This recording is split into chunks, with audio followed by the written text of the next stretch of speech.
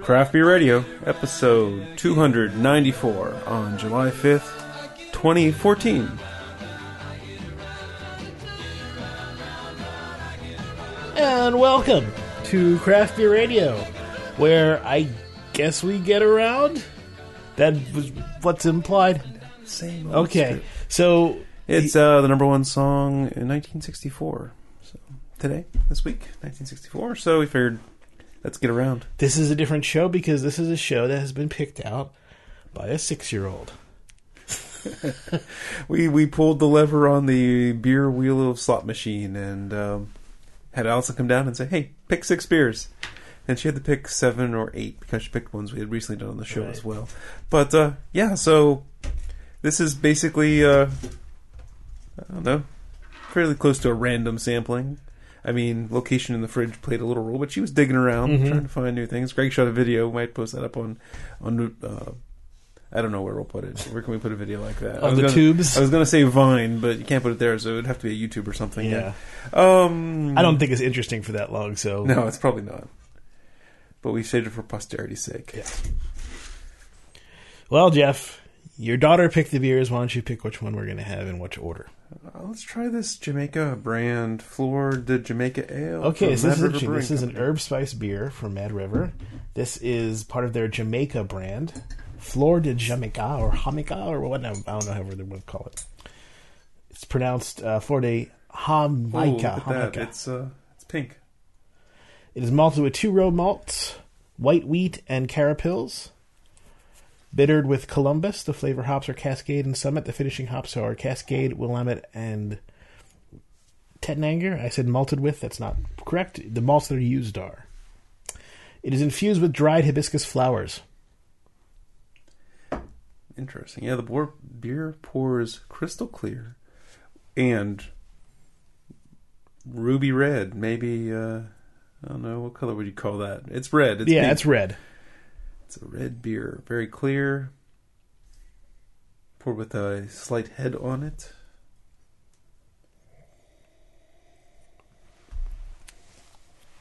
It doesn't smell like rose, which is sort of the first thing that comes to mind when you look at it. I don't know why. I mean, well, there's roses on the... Or it looks like roses, but they're not roses on the label. They're hibiscus flowers. Yeah. Red hibiscus flowers, but yeah. So yeah, you take up... sniff on this one. It's a little lemony. I'm working in towards the floral smell, but like some of the root components, the elemental components, or it's a slightly little bit lemony. Let me take another sniff here. The floral isn't rosy or really petally so much like you kind of think with some of these beers. It's a little more. I don't know how I want to describe it. It's a little more twiggy, like twigs or bark or I something go with like you that.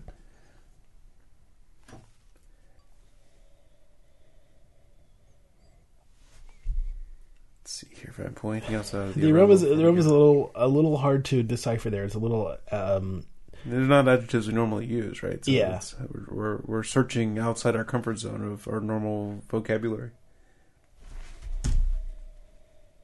We're trying to equate new smells to... It's different. It almost smells a little, and not in a bad way, but muddy in terms of it just like, it's hard to pick out the different stuff that's coming there.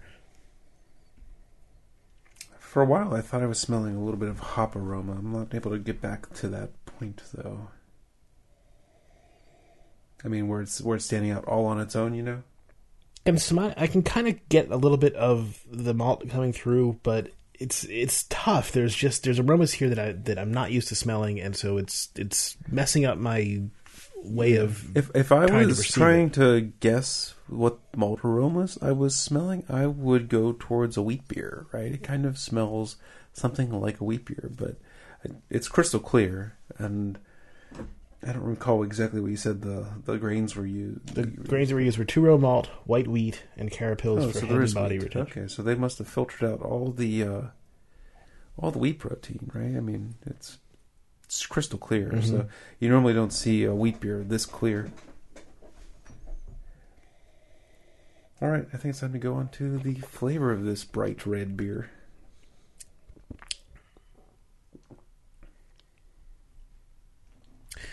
It's an interesting mix of a kind of leafiness with a lemon.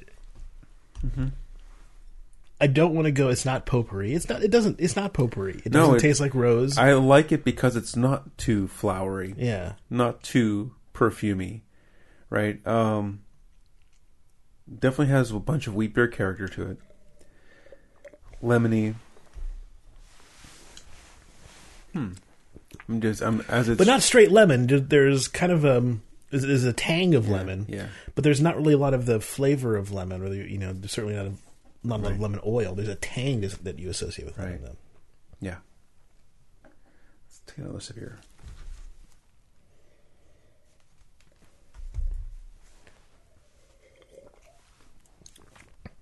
It's somewhat like I forget which one. What was the beer last week we had that was really hoppy? So hoppy that it almost tasted metallic.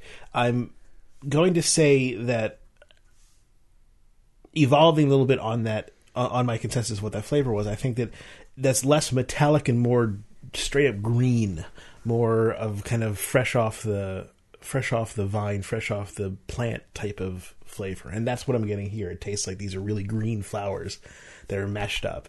And so they were just alive. And that bit of it is coming through. The corruption, I think that probably was. I think that was the hoppiest beer we had last week. We did the Sneedus Black IPA, but I don't think you were talking about that one. I don't think so either. But it's been a while.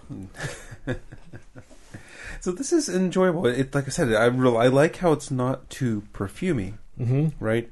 It's kind of a touch of the flowers. The flowers give an interesting complexity to this. If anything, I'm reserved and hesitant in what I'm saying is because I'm trying to figure out what I'm saying. Yeah. But as I drink this, I'm enjoying what I'm drinking, and now I'm just going to try to get my head around it some more and figure it out. I like that it's different. I like that it tries to go in an area that hasn't been totally explored. A flower that is not typically thought of as one that gives a lot of flavor. And frankly, I don't think it does. There's some qualities to it, that I like that they're exploring this and trying it, but I don't think this is an entirely successful experiment. And the reason why I say it is because I don't think it doesn't compel me to drink more of it so much. I mean, I'll be fine finishing this one, but I don't feel like this is such a delicious combination of flavors that I can't wait to try another one. Yeah, I hear you. It's not highly drinkable. I mean, but it's. I'm not tasting any bad flavors. It's adequately drinkable. Yes. Right, where it's not really undrinkable, or you don't have an urge to chug it down or drink it really quickly because you just want to taste it, and it's not difficult to drink or finish. Right. At the same time, you're not really savoring the flavor so much. Yeah, I mean I don't know. Yeah, savoring is probably not the right word. It's a beer that beer geeks like us can really explore because it's a lot of new flavors, it's new combinations, and we're trying to see what it's doing, and our tongue is still trying to figure out what we're tasting, put these flavors to words, things like that. So it's a fascinating beer. Yeah, I hear what you're saying, where it's, it's not going to be a beer we're going to remember in a couple of years saying, remember that hibiscus beer? Yeah, none of that. I mean, I think about it from, take beer out of the equation, think about it if you're at a restaurant, you order something new, some new dish. Sometimes you'll get a dish that will just be such an amazing coffee and flavors you can't stop yourself from eating it. You're enjoying every bite. Sometimes you get that with beers. This is not one of those beers. This is different. It's a different take. I bet you could use these flavors in a way to make something. As I drink it, the that lemony part, that it's actually gone over into a fairly sweet strawberry type flavor now. So I'm tasting more of a strawberry. And it's getting a little more petally, but it doesn't remind me. I have Rose of Sharon outside, which is a form of hibiscus. Now, I don't know much about hibiscus and if those are same or different from other kinds that you put in food or not. But this doesn't. So I'm fairly familiar with what those flowers smell like, feel like, things like that. I'm familiar with them, other than putting them in my mouth. But this reminds me more of. I just went to strawberries, but think of strawberry blossoms too. I'm kind of feeling that, as I'm tasting this now. I can see it there, but it's a bit of a far off flavor. I think this is interesting.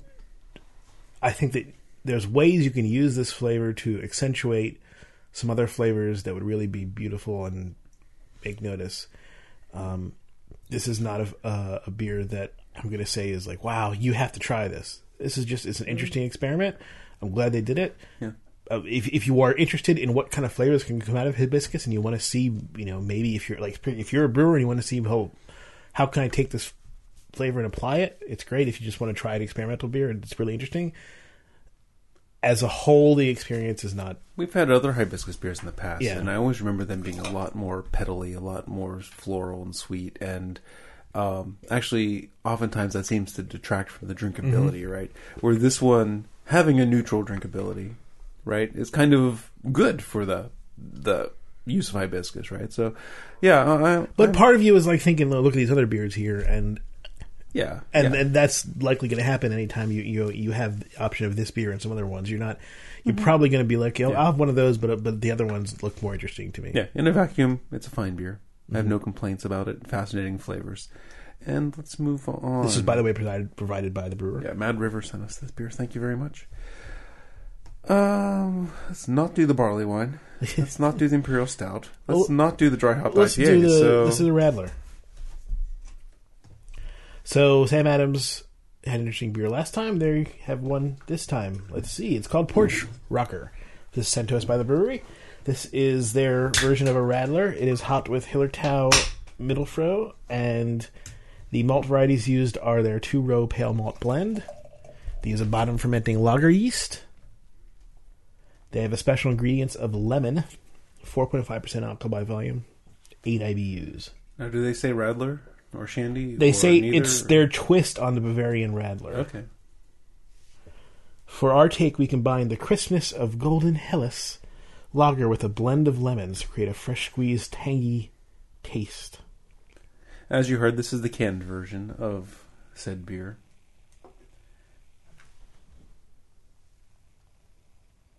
Yeah, it smells like lemons. I had a Shock Top Shandy yesterday. Uh-huh. Like I said on Twitter a couple weeks ago, I do like me a Shandy. I think Shandies are a great way to enjoy a beer that you may not necessarily enjoy otherwise. I mean, even these prepackaged ones. Yeah. I mean, I'm sure Anheuser-Busch is targeting Leinenkugels. Sure. With the Shock Top Shandy. Because Leinenkugels has done their Shandy. And like starting last year, was the first time I've seen it, they had not just lemon Shandy, but orange Shandy, raspberry Shandy. So they had this variety pack of different flavored, fruited beers. And I'm sure that's what Shock Top's going after for the the huge market that is Shandy. But yeah, I mean, I don't know. I mean, when I explain it to people, I explain that a Radler or a Shandy is essentially a beer cocktail, and in the same way that you can get by with less than great spirits if you make it into a decent cocktail, you can get by with less than great beer if you make it into a decent Shandy. I wouldn't even really go into the less than great. I mean, you can. Yes, it can hide it, right? But I mean, I wouldn't really even try to point that out. It's just, there's part of me, like my natural inclination is beer purist, right? I want to taste the beer. Someone brings me a whipped beer with a lemon in it or an orange in it, I throw it out, that kind of thing. That's less and less as I've grown that do I find myself doing that. Well, as I'm saying is, so my natural inclination is, you're not going to like a Shandy, that's a bastard beer, right? But, just to be honest to myself, I do like a Shandy. I do like a Radler. So, well, I can't imagine that there's a bourbon fan out there who doesn't think an old fashioned is a delicious drink. I mean, right. Even though it's you're bastardizing the bourbon somewhat by putting a simple syrup and a cherry in it, you're still making something that's pretty decent. Okay, so yeah, the aroma on this one's big lemon. It actually has a little bit of a sweet, like candied lemon peel type smell, or Yes, almost yes, it like those, like a lemon hard candy or something like that.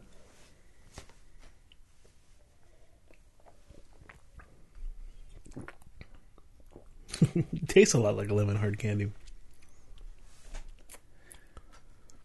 It's a lighter in body than I would have expected. I was expecting a little more body on it, right? Really, I'm actually kind of impressed by the body it's on it. Okay, I mean, I'm not saying. I said I was surprised by the body, not disappointed by the body, right? So I was just surprised that it's a little thinner than I was anticipating. The hops come through at the end. That's something you normally don't get in a Radler or Shandy. I got a good little bit of continental hop at the end of the taste.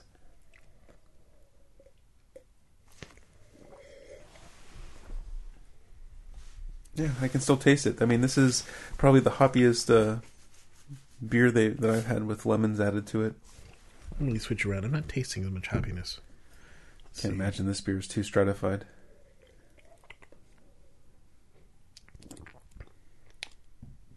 I think yours has more hops on it than mine does. I think you're right here. All the hops were at the top of. I did mine first, right? I don't know. I wasn't paying attention. I was reading. There you go. Interesting. Another case of bottle or can stratification. That's the perils of sharing a can. You might get the good can, you might get the bad half. Yeah, now that we've mixed, there's something coming through that is a little resiny. Oh, damn it! I made a big noise. Sorry, everybody. Just spicy. It's kind of for me, it's more of a continental. It's a little spicy. Just resiny enough in that continental sense. So it's not a big piney or anything like that. It just I don't know if this is a suggestion. I know you read the hops. I don't consciously remember what you said, but I would say Hallertau is kind of what I think I'm tasting. But that could have been a subconscious suggestion. So.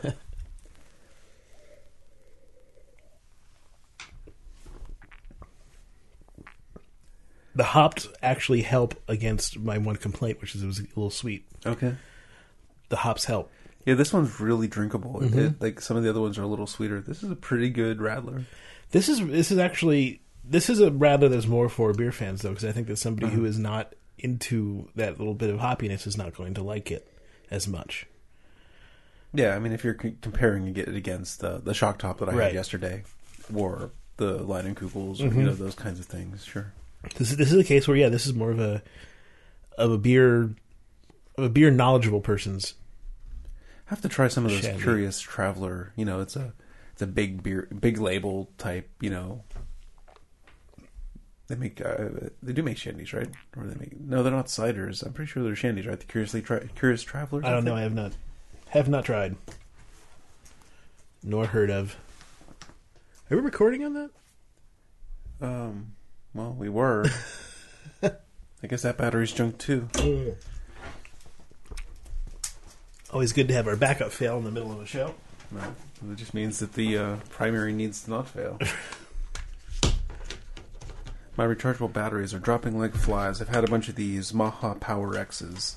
I'm sure I've raved about how great they are on a pre-show or post-show somewhere. They've been great, but these guys are at the ends of their charge lives. Yeah, they're not really lasting too. That one didn't even last an hour and a half. Wow. So, okay, so that was the Sam Adams Porch Trucker. A pretty decent beer. Really, really good Radler. Decent beer. Mm-hmm. I guess that's the best way to put it. Yeah. Took a big sip there to finish it because Greg got ahead of me, and I didn't enjoy the large, almost chug sip as much as I did the little sips. So take small sips of that one. All right.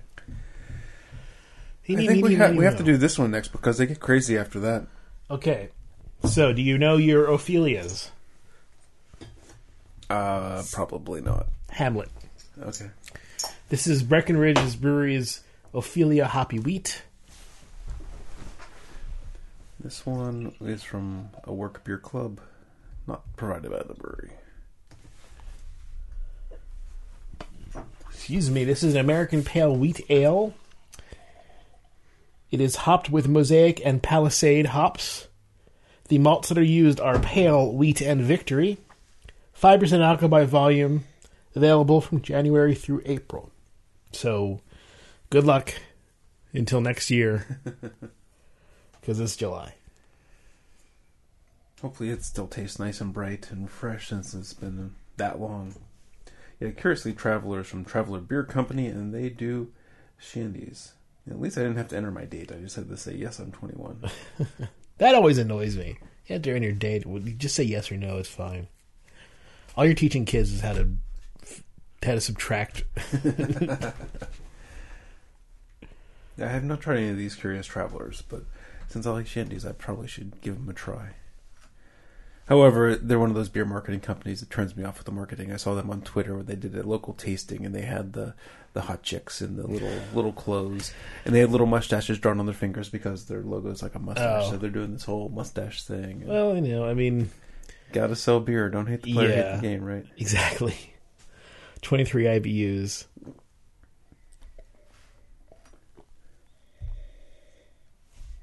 All right, so completely different smell. Now for something entirely different. Okay, I needed to recalibrate myself after that basically lemonade and beer. Uh-huh. This was way different. Yeah, the aroma on this one, it's kind of a pungent, resiny aroma. Yes.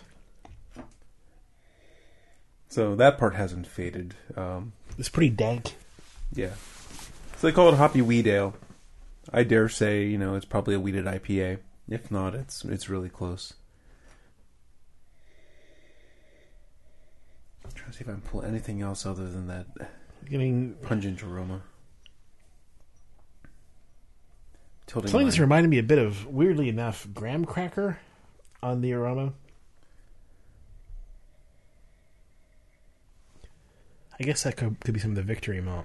I am smelling a touch of strawberry again. It might be all the fruit and the hibiscus and stuff that we've already consumed today, but I'm trying to get behind that pungent hop aroma and see what else I can get. And what popped in was strawberry. Well, it's Mosaic and Palisade. We've had enough Mosaic to get a kind of idea of how that works. Palisade we haven't had much of. Yeah.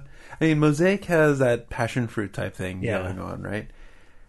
And, I don't know I've had Palisade, but not really a student of it. I really don't know its characteristics too well. It's not like Simcoe, which we could pick out. Right. Probably 1 part per billion we could pick out Simcoe. This beer does really open up. We do the whole trick we've talked about a lot on the show. I'm going to keep saying it because it's a trick everyone should do, is take your snifter, tilt it so the beer is almost to spilling out of the glass, and just turn the glass. So you coat almost all the inside of the glass with beer film, and then take a smell, and you'll get much more aroma than if it's just sitting all in the bottom. Yeah, they still get that sort of graham cracker, a little bit of, weirdly enough, almost a fudge-like aroma coming from it. Let me smell yours, because we might have another case of bottle stratification. Could be. Oh yeah, smell mine. Mine is much more pungent than yours. I think. Yeah, yours does smell more graham crackery, a little molassesy, something like that. Yeah. I think yours smells significantly different. I'm going to blend. All right. They smell kind of the same to me.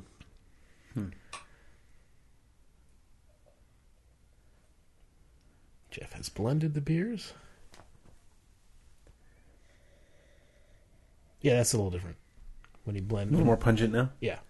Also, we just poured them and worked out a whole bunch of volatiles, right? Right. Like, you remember Rick from Pacific Brewage, right? Sure. One of the things that, when I was out visiting him years ago, what he would do is he would order an IPA and an empty pint glass.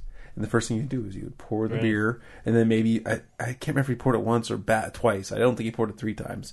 But he would, just to wake up the beer, and that's the way he would drink IPAs. He would take it, pour it, and then he would start drinking. You better drink your beer fast if you do that, because you're exercising all the volatiles. Yeah, and those are volatile; they'll go away pretty quickly. It's we've also talked about, the good aspects of the IPA glass, Right. how it has that little cliff where the beer comes off of it and wakes it up. So, refresh. I mean, their marketing says it refreshes the beer. And that's probably what I buy into it the most, is how that cliff refreshes and the beer. I think that's true, but I think that as we've found, in terms of analyzing the beer, these glasses, these Pilsner glasses, are still better. They give us more. No, absolutely. They give us a much better way of capturing much of the aroma, which is a good percentage of the taste, or percentage of the flavor, I should say, and the ability to really nail in and do. No, I agree. They're a better microscope. They're a better tool for our job right now. Someone who's more casual will, I'm more open to the different options. We still got to use the stout glasses. We haven't done the stout glasses yet. So I took a sip of this, and I'm on a strawberry kick tonight. I tasted a bit of strawberry in there, almost a little bit of underripe strawberry. So there's a wide spectrum of strawberry that you're tasting. I am. It's not just the same one. I am on a strawberry kick. And I don't think it's palate drift. I'm not sure the last time I had strawberry. Yesterday for me.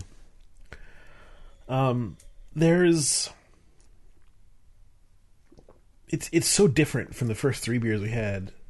The first three beers, I'm counting the pre-show. Right. We did the Trimmer Pills again.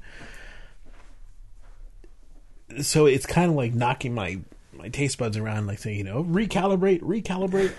And so I'm trying to go, okay, this is really a pretty hoppy wheat beer.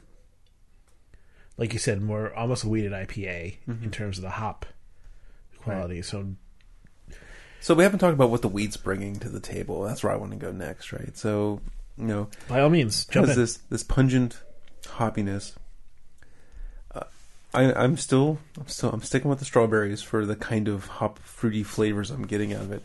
And then what does the wheat bring? The wheat brings, I would say, it's maybe a little more fullness of body. Maybe, I don't know, creamy is not really the right word. I don't want to use creamy, but there's something along those lines. I feel that the beer is a little bit fuller, a little bit smoother than, if it was just straight up the barley version of the same beer.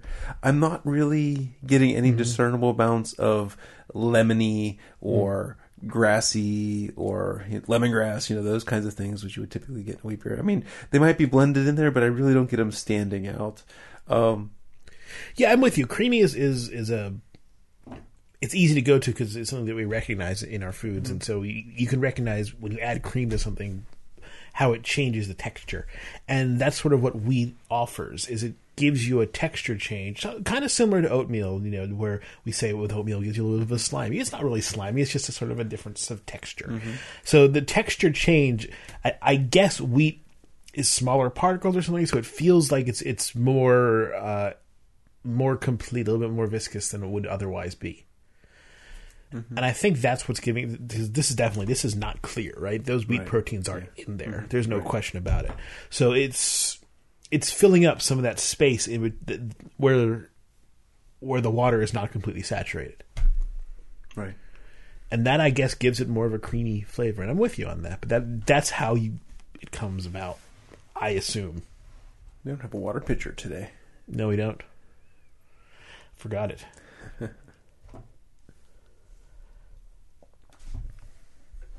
Well, you know what it's time for, Jeff? I have no idea. It's time to try to advertise in what little way we can. The best way to help us out, if you want to hear more of us, go to craftbeerradio.com/Amazon. You go there, it redirects you through to the Amazon website, and you just shop and shop and shop and shop and shop and shop and shop and shop and shop. Check out. 2 more shops if you really want to. And that's all you do. And the bill is exactly what it would be as if you didn't go to craftbeerradio.com/Amazon. Except about 6%, 6.5%, instead of going to Amazon, goes to us. It's the easiest way for you to help us out. Same money you would have spent, just a little bit of it goes to us. You just have to take on the burden of going to craftbeerradio.com/Amazon. And a hard burden it is, we know, but we know that we're with you in spirit. Thank you. Boom, boom, boom, boom, boom. All right, so the next beer. Wicka, wicka, wicka, wicka. This is tough, right? We got the potato imperial stout, we got the American barley wine, and we got the dry hopped, maybe imperial pale ale here. I say we go with the resin, and then we Okay. jump onto the other ones. 9.1 ABV, sure, let's do that. 103 IBUs, sure, let's do that. Tiny little energy can, sure, let's do Yeah, I like it. It's sort of like a Red Bull like can. Yeah, I think it's still 12 ounces, right? Yeah, just tall and skinny. Mm-hmm. So this is the 6-point resin, 9.1% alcohol by volume, 103 IBUs. Let's see. View the story of resin below. there's a video on it, so you can tell all about that. We'll let the people go watch the video on their own time. What do you think? 6 Point did send us this beer, along with the Rad that we tasted last week. Established in 2004. Ooh, hello. It's definitely got resin on the nose. Mm-hmm. It's another pungent aroma on the beer. You can see where they came up with the name. It probably wasn't a stretch. I mean, from the name, you assume that this is the beer that they've dry hopped the hell out of, and Right. this is their hop bursted, brightest hoppy beer. You would assume just from the name.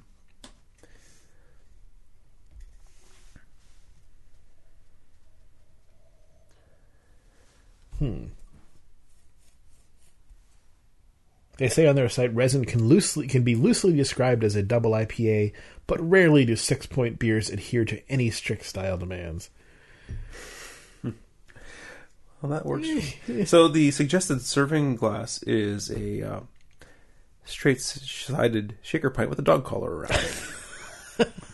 Make sure you have the dog collar around it. Now, there's a picture of the glass, right? And it's typically where you would see the recommended serving glass, right? Yeah. But it's just a pint. It has a dog collar with a dog pendant, a little dog tag around it. Not sure what that's about. No.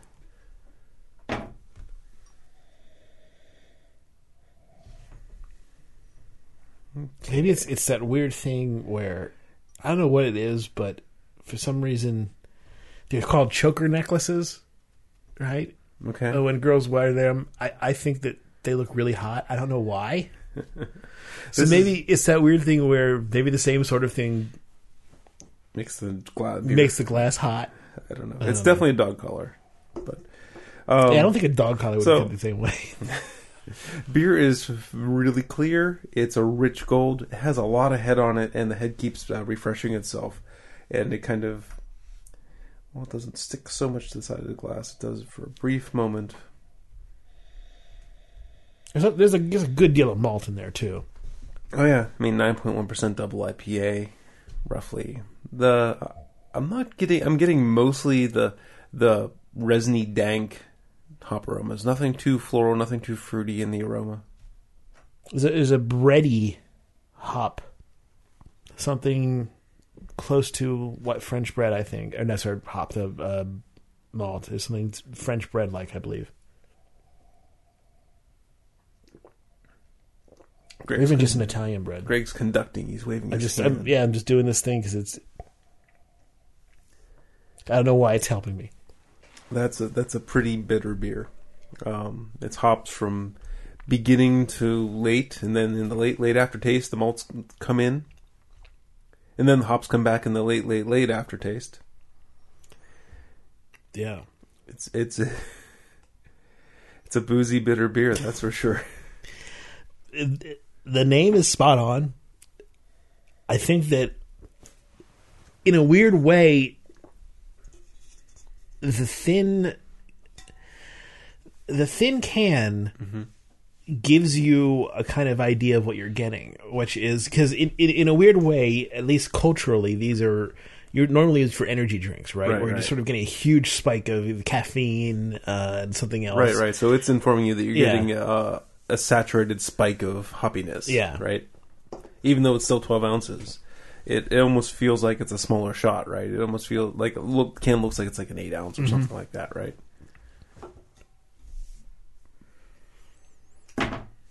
And the weird thing is, we've talked about this a bunch on the show, but all these things play into how you perceive it. All these things They do. I mean, psychologically play into it as much as you want to try to remove yourself from yeah. it. I mean, until we're doing beers blind, right? Until we have an assistant bringing glasses of beer in through that door over there. All this stuff is coloring our perception. The brewery, the size of the can, the color of the can, the whether they sent us the beer or not. We definitely try to keep that one. But until we do a double blind test on how well we regard beers, we're not going to know, right? So I like to think that we're as honest when they send it to us as we are when they don't. But I don't know if that's the case or not. We're not far enough removed from it. Yeah. If only we had an assistant. If anybody would like to offer to be our assistant, that's another way you can help support the show. It'll be one of those unpaid internship type things. No college credit. No. You may get some beer out of it, though. There's that to consider.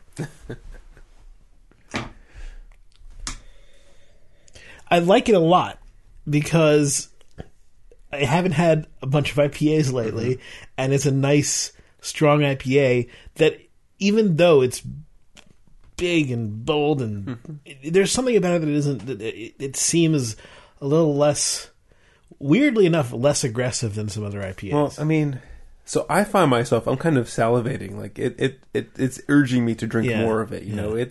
There's like it's feeding the addiction or something like that, right? That could be part of it too. I think maybe part of it is that we don't have IPAs a lot, and so when we get a good one that is coming across well, we're like, IPA. But then we're not going to be. We don't want to then jump into another IPA. That's actually probably the worst thing you can do. Yeah, I mean, for our show, it's the curse, right? We can't do an IPA show. It's just not. We just can't differentiate. For this beer, it's great. I really enjoy drinking it.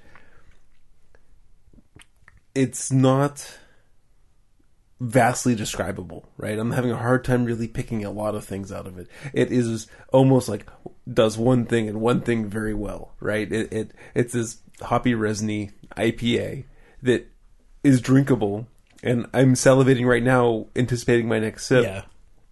But I don't have a ton of adjectives to talk about it, right? It's just we covered it, right? It's this resiny hop that doesn't bring much floral. It doesn't bring much fruit. It has kind of a French bread type feel to the malt. And really, that's about it. I mean, I'm not a little bit of spearmint maybe from it, but that could be even a stretch. I don't know. Yeah, it's not totally recognizable as to what kind of hops they're using. I like your spearmint call, but it's one of these. What I'm about to say is going to be one of those oxymoronic type statements, right? It's like the spearmint without the mint, right? Because you don't get that over, like, up in your sinuses mint thing, but you get something that reminds you of spearmint, but doesn't finish with that mint burst, right? You get something that because mint is. I'm getting too technical at this point, so no, I'm going to say no, Greg, down. Right. But you know what I'm saying? It's like the beginning of spearmint before it blows up and gets up in your sinuses, right? Right. So.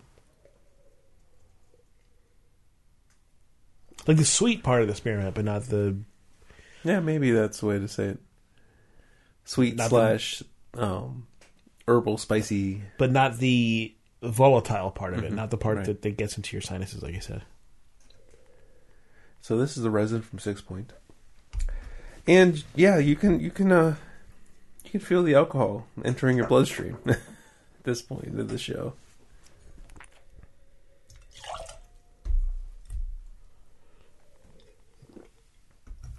And I don't think our job's going to get any easier with the next ones. We kind of went from low to high. I don't know if that's always a successful strategy. Well, you don't want to go. You want to front load on high. Well, you don't want to go with super saturated flavors and then taste something delicate. Yes. Right? So low to high generally suits that rule. And I think tonight we did it in the right. I mean, yeah, it's true. I would not have liked. I don't think the Jamaica, for example, after would this have come one through. Yeah. Oh my God, no. Yeah. You know what? I'm going to pause, get some more water. I need to rinse this resin off my palate before we go on. It's just caked on there. We need to clear it off. Okay, we are back. Palate cleansed. I actually had a slice of cold pizza to wipe that off. Greg doesn't like cold pizza. Doesn't like microwave pizza. I like microwave pizza, but I don't. Well, I like heated pizza. We put it that way. And the microwave pizza can be iffy. But I could have fired up the pizza stone and thrown. No, I just was not in the mood for pizza. Right. But cold pizza, especially, no, gross. I think the barley wine's next. All right, that's fine with me. Whatever. Whatever, man. Whatever, man. I'm not part of your system, man. This show sucks. We can always just blame my daughter, right? It's a great way to blame a offload 6-year-old. responsibility. That is a great excuse because what are they going to do? I tell you what, if this show does suck, punish her. You're grounded. I'm taking your iPod for a week. Why? So you pick bad beers. This is from the brewery. This is from Weyerbacher. This is their Blithering Idiot. Thank you, Weyerbacher. Blithering Idiot is, I think they call it an English-style barley wine. Yes, they do. They say it's brewed in the British tradition. They've been making this beer forever. It's. I remember when I was first getting into craft beer, and people were talking about, back when the 10% beer was really outrageous. Like, there's this beer from this place in Philadelphia that makes a 10% beer. It's called a barley wine. Yeah. It's Blithering Idiot because you'll be a blithering idiot when you drink it. This is like... It's old school. Way back, yeah. This beer was bottled on May 7th, 2014. It is Best By May 7th, 2019. So they give this beer a 5-year shelf life. I tweeted this when these beers came in from Weyerbacher, but their date coding is great because they give you both in very clear numbers, the bottled on date and the Best By date. And it's really the best bottle coating I've seen. So we're at roughly 62 degrees with these. Mine goes a little bit higher, but it's just a surface. But I'm giving it 62. That's the temperature. That's really where I want a barley wine. That's pretty much, right on point for a barley wine. Because that's when it's really expressive, but it's still cold to your tongue. Not freezing, but cold. Yeah, so this beer's been out of the fridge for... an hour and a half? Hour and 10 minutes.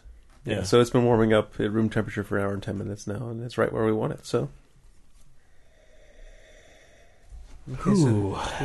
Wow.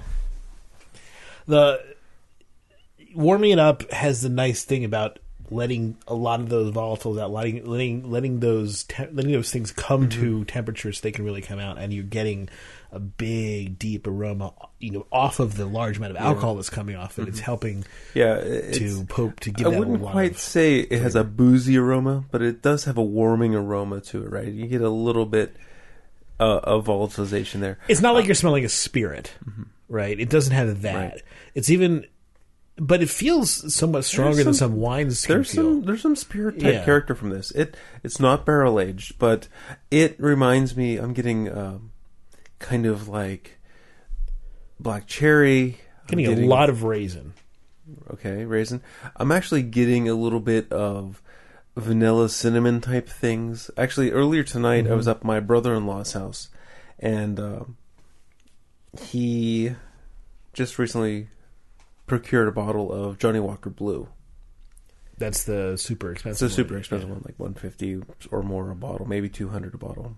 And that's one that uses the Lagavulin distillate to as one of the things they blend. We've tasted it at the Whiskey Fest, but it was a different experience today because it was a completely different environment. I could sit, my palate, this is the first piece of booze I had on my palate for the day, right? And I could sit with it for 20 minutes and, taste my small little sample of it. And it was much more mellow than I had remembered, than I expected. It had great vanilla and cinnamon and flavors coming from it. And I'm getting some of those vanilla cinnamon flavors and aroma coming off the aroma on this beer. Yeah, but when you get in range of it, just your nose gets in range of it, you feel the kind of the heat. You feel the change in atmosphere because there's much more stuff coming off of it than normal because of the amount of alcohol, and because of high alcohol, because volatilization is coming out of it. I'm getting something that's reminding me of chocolate-covered cherries in here. No, it's not like milk chocolate. It's not so much the chocolate. It's more of the cherry and the cherry syrup that's inside of the chocolate. I'm getting a touch of that on the aroma. I'm still getting just a lot of raisin. Maybe, I mean, you can go into dates. Let me see. Mine has a sweeter smell to it. It does. Mine smells sweeter than yours. We've done a lot of mixing today. We're going to have to figure out a way to gently tilt a bottle to get rid of this beer sedimentation problem. We should write a scientific paper on it. I bet you we could get the Nobel Prize. Ig Nobel, at least. Yeah. That's plenty for me. I'd be happy with it for sure.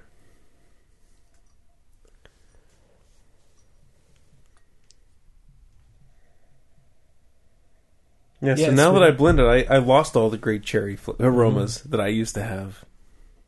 I'm getting a little bit more. This damn coaster is all sticky and I keep picking it up on the bottom of the glass and dropping it. I'm going to change over to how about this green flash coaster? The good old paper ones. Yeah. Yeah, these coasters are great as long as you don't have a wet bottom. Mm-hmm. Otherwise, they'll stick. I hate when I have a wet bottom. I really do. Can you tell it's barley wine time? You haven't even had it yet. Shh.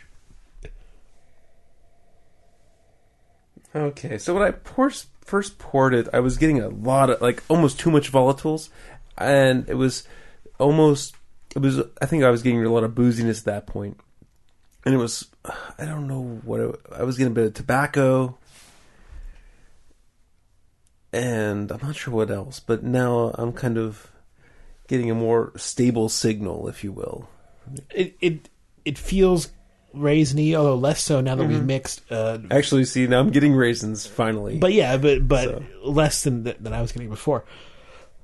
It goes into the date/fig range in terms of the aromas that are that are coming off of it.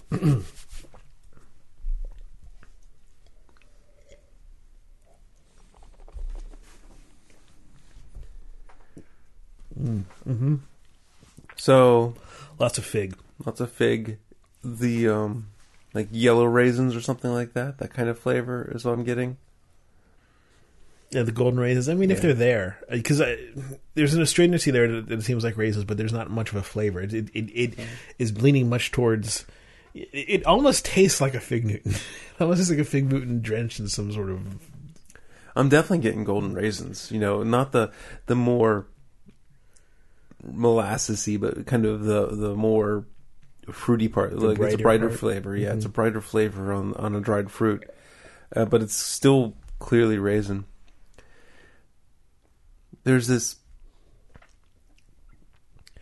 little bit of character which I would describe as either as like a spiced rum or maybe a kind of fruit brandy. It's somewhere in between. I can see that. It's reminiscent. I mean, there's a. I don't know how long they do a boil on this beer, but there's a lot of kettle caramelization, and there's this malty cinnamony thing. It reminds me of a bourbon, of something that's kind of barrely. It doesn't taste oaky. It's not barrel aged, like I said, but there's something reminiscent of a barrel aged spirit like that. I'm going to go with the spiced rum at this point. Spiced rum with figs and a little bit of bread.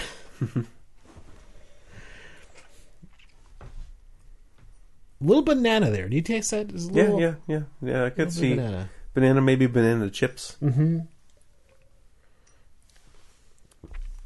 But other ones are very expressive. They have a lot of different character. A lot of it comes from the yeast. So these phenols, which are mostly what we're tasting, these phenolic characters are giving us. I think the beer is at the right temperature. Yeah. I do want to note that it does feel a little, just in your mouth, it feels a little on the warm side. But I don't think we would be tasting as much if we were drinking it in the 50s. Exactly. I don't think I think it would be a lot more closed up. I think this really opens it up, and it's just it's wide open and giving us all that it's got. So the floral stuff and the kind of bright fruit taste generally comes from what we call esters, slightly different configuration than the phenolic compounds that generally give spicy but can also give some sort of fruity things. So I think this is mostly phenols, but I don't know for sure. I mean, there is some spiciness there. Yeah. It's a blend. I mean, it's an ale, right? So they're typically they'll give off more of the profiles. But since it's it's English barley wine, you would expect more estery things. And actually, as I'm drinking this, I'm starting to get a little bit of that ripe pear type flavor. So that's a traditional ester that you would get in this kind of beer, is something that's kind of like a pear chip type thing, dried pear. But believe it or not, the hops are actually coming through a little bit, and I'm tasting a little bit of something that's kind of dragging down the esters because of a strong hop presence. That's something that I think would fade as you age it. Mm-hmm. Yeah, So it's making it more spicy in a sense. Yeah. It's making it less open as a fruity thing, making it a little bit more spicy because of the hop presence. Right. I think that's interesting. I think that it's interesting to see how that would fade over the years. I think it's doing exactly what it's supposed to do. But I think if you let it age, then some of that estery compound will come out more, and the hops would fade. Some of the estery and the spice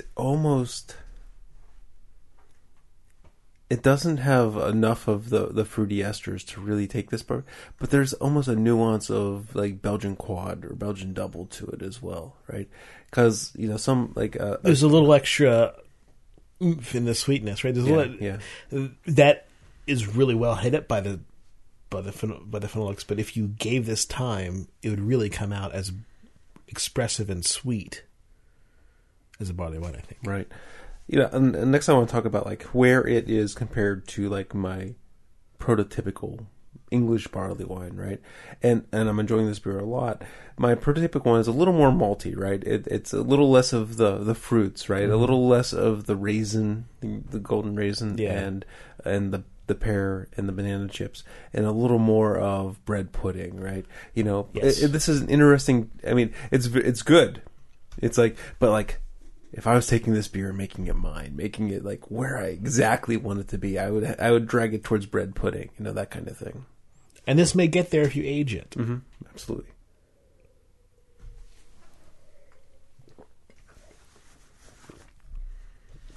Right now, the hops are a little on the strong side, but it's good. Well, we have another one. We can open that one in 2019. Yes. We'll still be doing the show as long as you keep contributing to craftbeerarea.com/Amazon. We're too stubborn to quit either way, really. Yeah, that's true. All right, last beer of the night. Yes, that's right. It's 6 beer night because Allison was feeling rambunctious.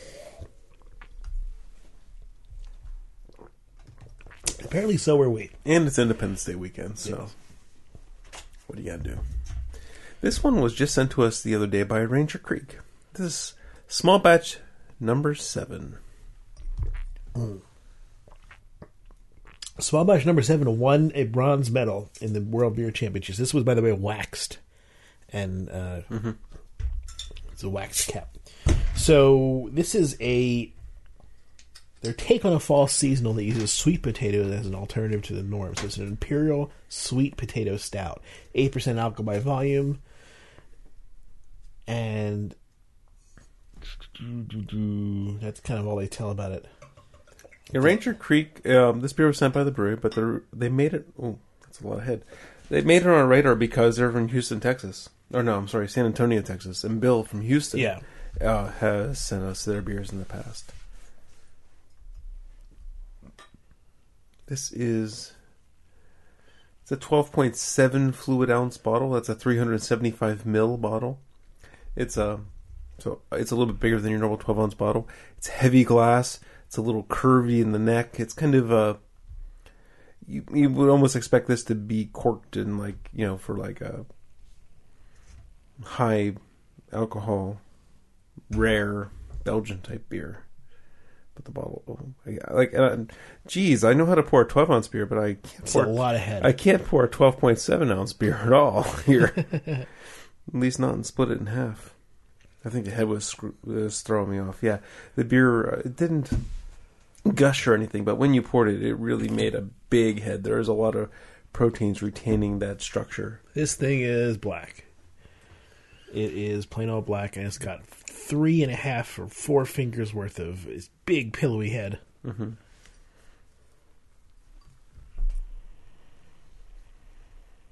The aroma wasn't what I expected. I was expecting something more sweet potatoey, right? But the aroma is this. You can get any aroma through that? I can smell it. It's this clovey, and it's like ham cloves, like ham and cloves, and a little smoky, and a little.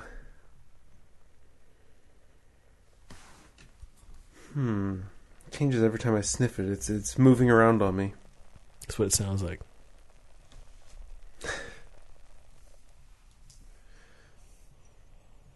I definitely get the cloves.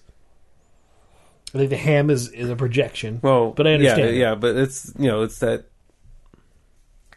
Yeah, it's the comfort thing, right? Like most of the time, you taste cloves. It's on a ham with glaze and pineapple. For me at least, that's where I grew up, right? You get cloves in Indian food now all the time, so Yeah, you should be experienced with cloves outside of that. Sure.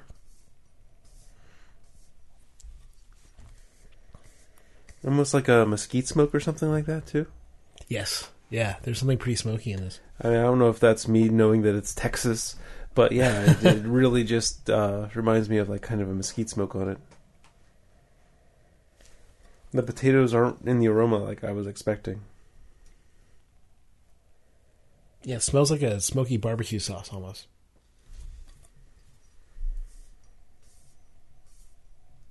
Because I could see it being put on ribs. If you could smell ribs, and they could have this accent on it.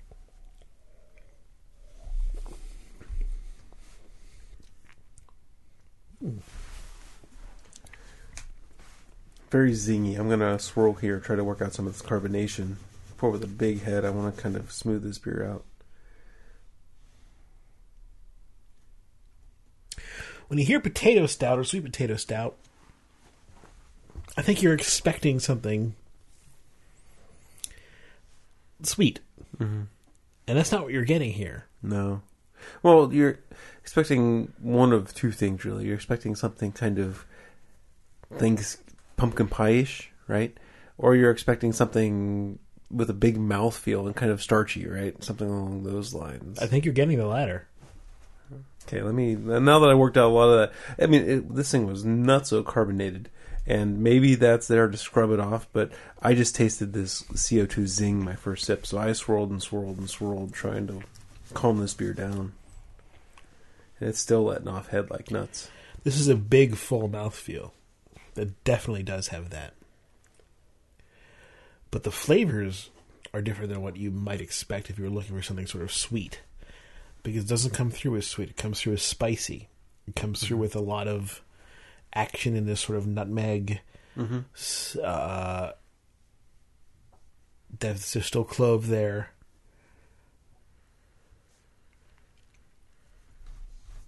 Yeah, I mean, I think, if you start thinking about...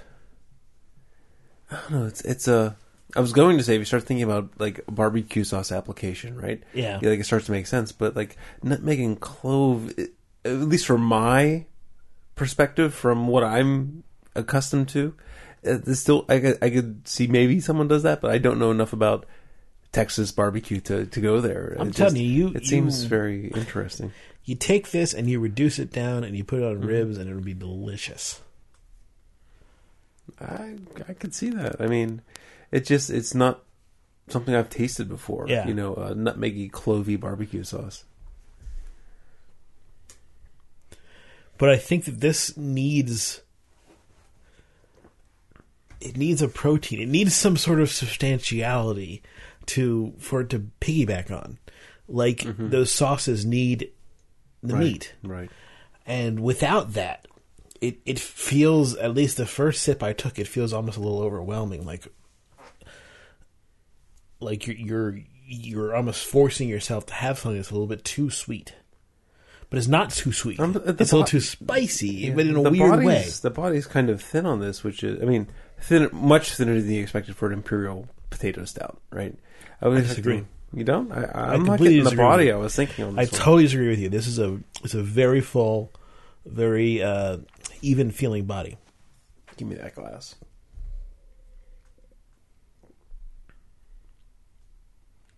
We're tasting different beers. Again. I think. It's a different body. What is going on? We're tasting two different beers. Greg's has more potato, more sweet. I can actually taste sweet potato in Greg's half of the glass. Where mine was, I was almost wondering if it was an infection or something because it was much thinner, kind of fizzy and bubbly, you know.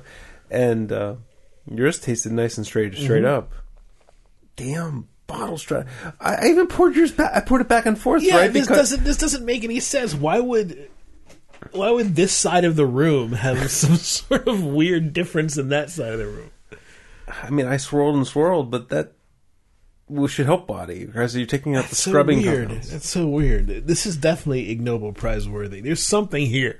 There's something going on that needs to be explored. The easiest way to solve this is to drink 12 ounces each. But man, could you imagine that show? Yes, I can. I don't want to do I can't imagine driving home from that show. Mm-hmm.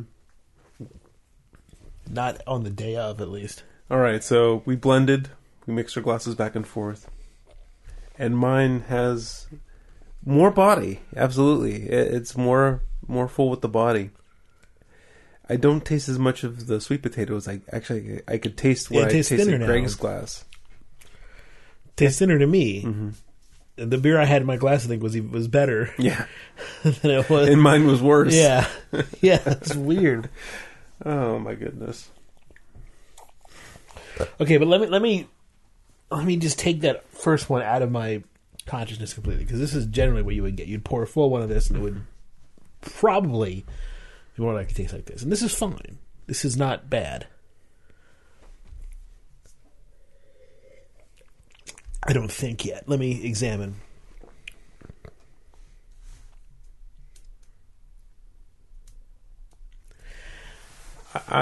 I would like you. The half a glass you had, yeah, is where I was expecting the body. Yeah, and where I was at the beginning, it was nowhere near there. And where I'm at now, it's still not where I want the body to be. So, it's so crazy. Why? This bottle stratification stuff is going to drive me nuts. It's like, the weird thing how can that ruin the show? It doesn't always happen. No. Too. I mean, if it was something that always happened, then we'd be prepared for it. But some shows it happens, sometimes it doesn't happen at all, and sometimes it happens to one or two beers. There's so many variables. Like, do we flip a bottle over a couple times? But then the ones that are bottle conditioner get all muddy, right? So we don't want to do that. So should I decant into an intermediate glass and then pour into our glasses? Maybe that's the way to go. Maybe that's the way to go. Maybe that's what we should do. We have plenty of pitchers back there. Yeah. It's just, then we're going to lose carbonation. Yes. So it's like, it's nuts. Who would have thought this would be the bane of our existence in 2014? Well, like my hyperbole? all things considered. I like hyperbole. Leave me alone.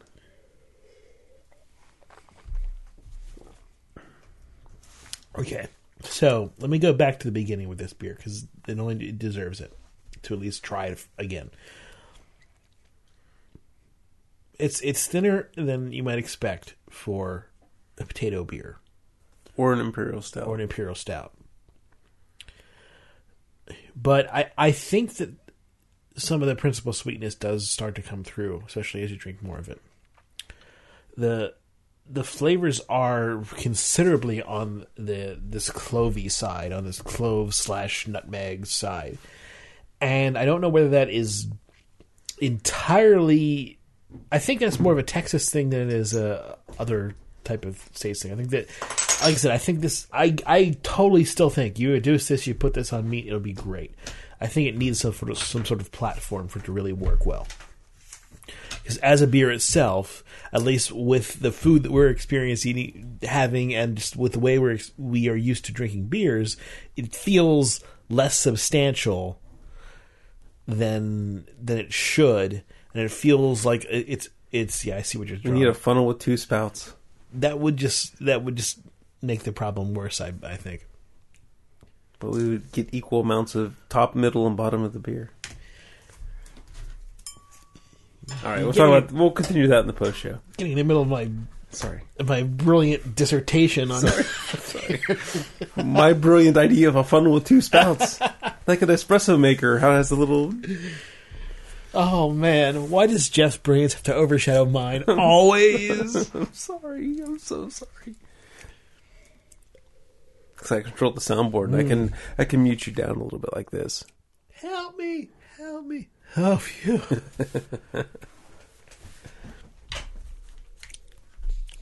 All right, so I feel like this is more Texas than we're used to.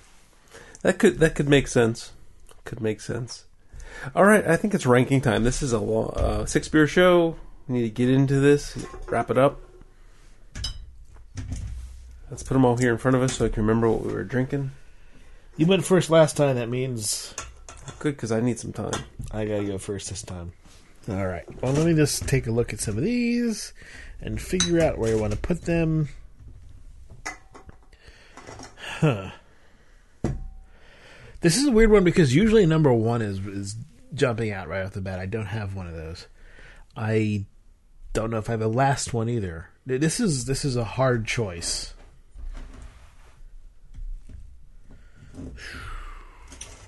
Okay.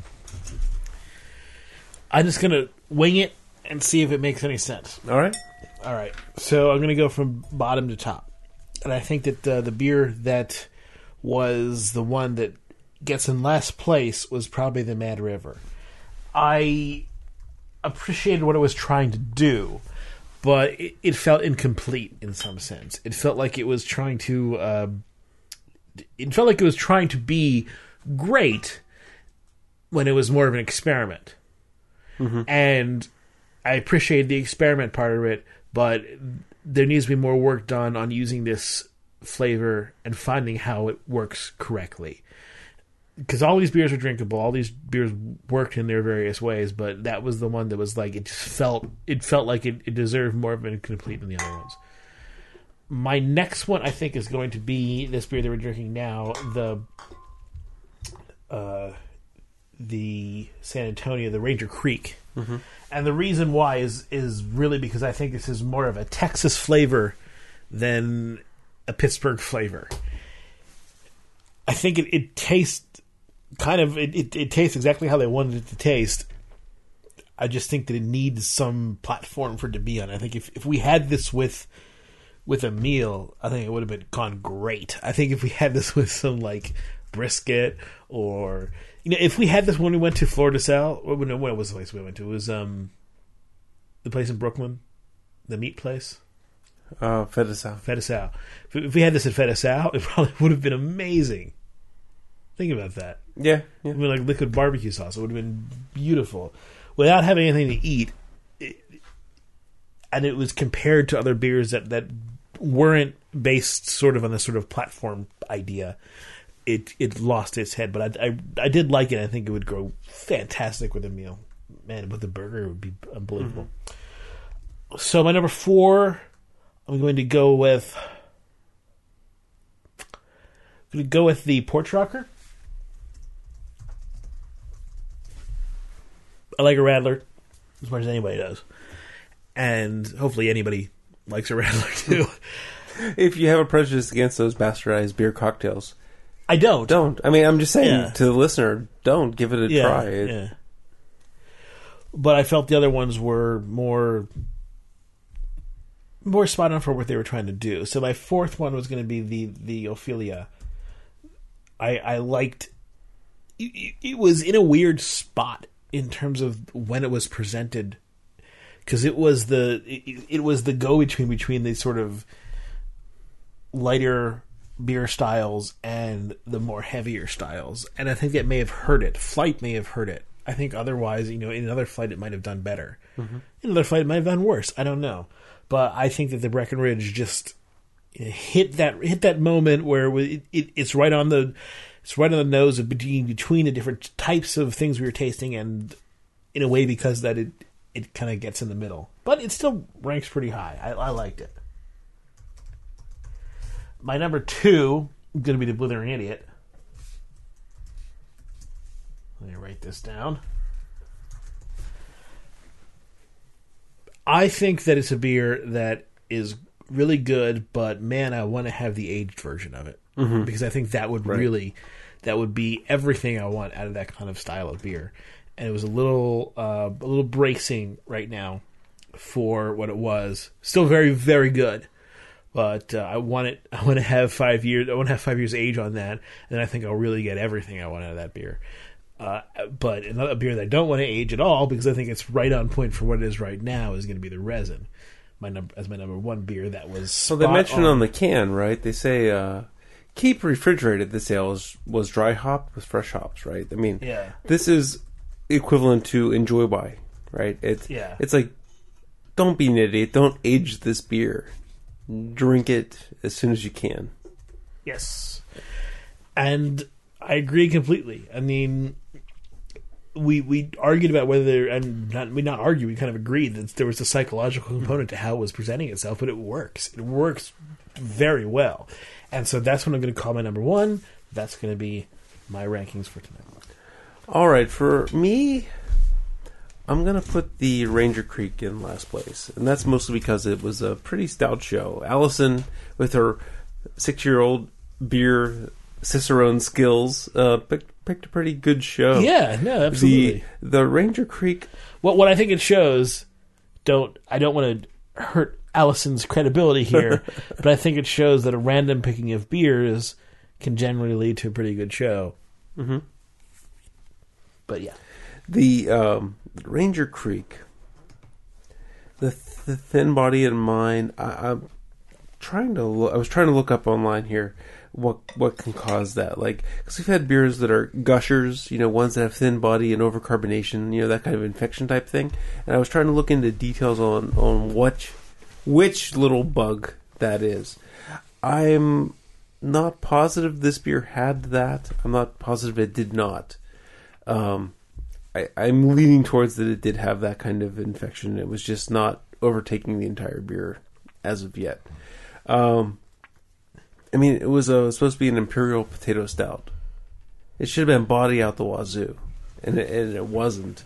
So I'm going to put him in last place. And he has some interesting things to me. It wasn't a distant last place, but he had some interesting things. The clove flavor, the nutmeg, it was interesting. The mesquite smoke, it was interesting, but there's a gap between him and the rest of the beers for me tonight.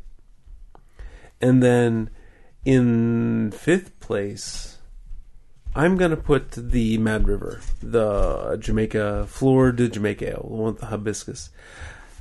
I think, Greg put him a little bit lower on the list. I'm going to put a little bit closer to its competition. I enjoyed the beer.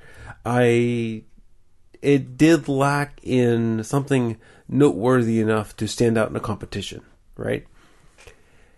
And does that matter? I don't know. I mean, when you're at a bar looking at beers, you're taking into account what we just told you. What we care about is what's what's in front of us and how we're perceiving it today. Right. But I'm putting myself in the place of the listener who's like, "Oh, Jeff and Greg, I got 250 beers in the cooler to pick from. Mm-hmm. How high do I want to rank the Fleur de Jamaica?" Right.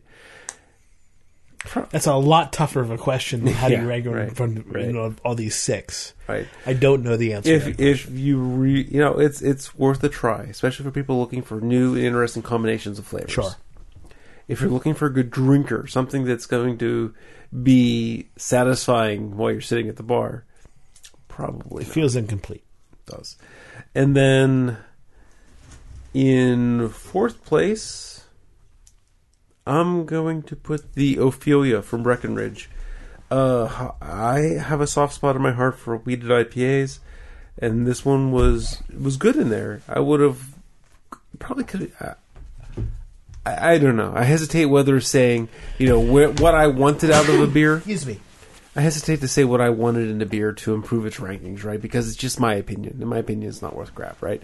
A little more of the tropical fruit. Worth something. No, to me, one in several 7 billion, right? Yeah. So I don't want to put overstock in this. I would like a little more tropical fruit in that, or something along those lines, right? Sure. But it was good. It was enjoyable. It was a good drinker. The Radler, the Sam Adams Port Rocker, is going to be in third place. That one was most noteworthy because they brought the hops. They brought continental spicy Hallertau hops into a Radler, right? And that's new to me, and it worked. Like Greg said, this is a Radler for beer drinkers. He said something like that, right? And I kind of agree. It had a little bit more of those big boy flavors, that bitterness, a little hoppiness. Where, if you think a Radler's for the Alcopop drinkers, the people that drink the wine coolers, and the things like that, the Mike's Hard Lemonade, this is the Radler for the beer drinker. If you're classifying it that way, I want to be clear that 6 Points Rad was awesome.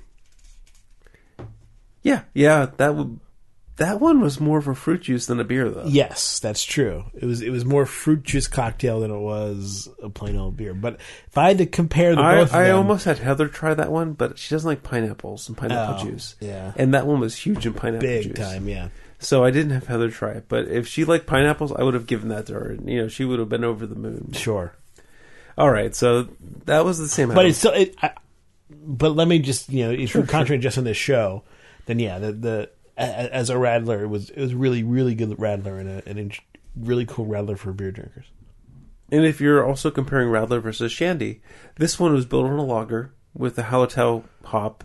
So this one is really a Radler. This is made with a German lager, yes, as opposed to an English ale. So then in number 2, I'm going to put the Blithering Idiot. A lot of what Greg said. It was good now. It'll be great in a few years. Had a lot of great, interesting flavors, though. It had that, for me, the golden raisin really stood out. Really, really stood out. That was the most noteworthy thing about the beer for me. There was that touch of Belgio quad double thing going on that gave it a neat nuance. Uh-huh. And like I said, if I was tacking from that beer to my perfect English barley wine, there would be more bread pudding in it. Sailing terminology. Yeah, it would be more bread pudding. But I'm not going to really knock it for that. And then the resin from 6 Point. It's kind of funny because that was the least descriptive beer of the night. We had the least to say about describing that beer, but man, it just turned on my salivatory glands. I was just gushing, wanting to drink more of that. Right. I was craving it. It really hooked me. So that resin was a very good drinker. Intensely bitter. We've talked about how Stone makes these aggressive, punch you in the face beers. Yeah. This one punches you right in the nose too. This is something that is worthy of study to me, is the question of whether if we have a plain old show and we throw an IPA in there, will the IPA always make us sort of salivate for more in a show with other stuff? But then when there's a bunch of different IPAs, will that fog the way we look at it? I don't know. I think depends on how good the IPA is, right? Because you can imagine. Let me qualify it as a decent. You can IPA, imagine a show with a bunch of IPAs and like Dortmunder Gold. Sure. And Dortmunder will win. You can imagine that show. Yeah. I can imagine that show. With a beer like Resin, there's something there. Something special about that beer that takes it to the next level. It is a world-class beer. I mean, okay, let's use a big world-class, right? I didn't mean to overstate that one. I meant it is... When you say a world-class, I think like top 250, and that's... I don't know. It's close to top 250. It's in there. It's in the running. No, it's in there. It's in top 250. It's probably in the top It's 250. in top 500. It's not in the top 50. I don't think. It all depends on your mood, though, right? I mean, when Right. you start getting down the top 50, it's so mood dependent, right? Because if you're in the mood for Belgians, if you're in the mood for hoppy beers, if you're in the mood for stouts, it's really going to skew that really far. That number's too small to Yes, really you're make right. that You're right. statement. I would say it's not in the top 10. I think that's clear, but that's okay. There are not many beers in the top 10. Well, I so think there's about yeah, 10. yeah. So top 250, maybe it does fit in there. Maybe it does. You're right. It's a hard question, but Yeah. I will not retract world class. I mean, it is up there. It's up there with the big boys in the beer game. I can't disagree with you, mostly because I don't know how to actually rate that. After I said it, I was like, wait a minute, how the heck do I? It's so mood dependent. Yeah. I mean, okay, so let's step back a second. Weyerbacher. Why didn't I say that the Weyerbacher was up there in the top 250 or up with the big boys? If it had that more bread pudding, It might have been. I would have said Yeah. that. But for me, it's preference, right? I'm not saying it's bad. I'm just saying it's preference. I enjoyed what the Weyerbacher brought. It just, it was good, but not my fave. Craft Beer Radio is released under the Creative Commons license. You can visit craftbeerradio.com for more information to find out exactly what that means and how you can use the content. We got the RHCP singing I Get Around. If you want to contact us, we have email, beer@craftbeerradio.com. Twitter, we are @craftbeerradio or @JeffBear. At CBR Greg. Facebook's dead, right? So we don't really pay attention to that Mostly, anymore. yeah. And craftbeerradio.com/Amazon. Shop there.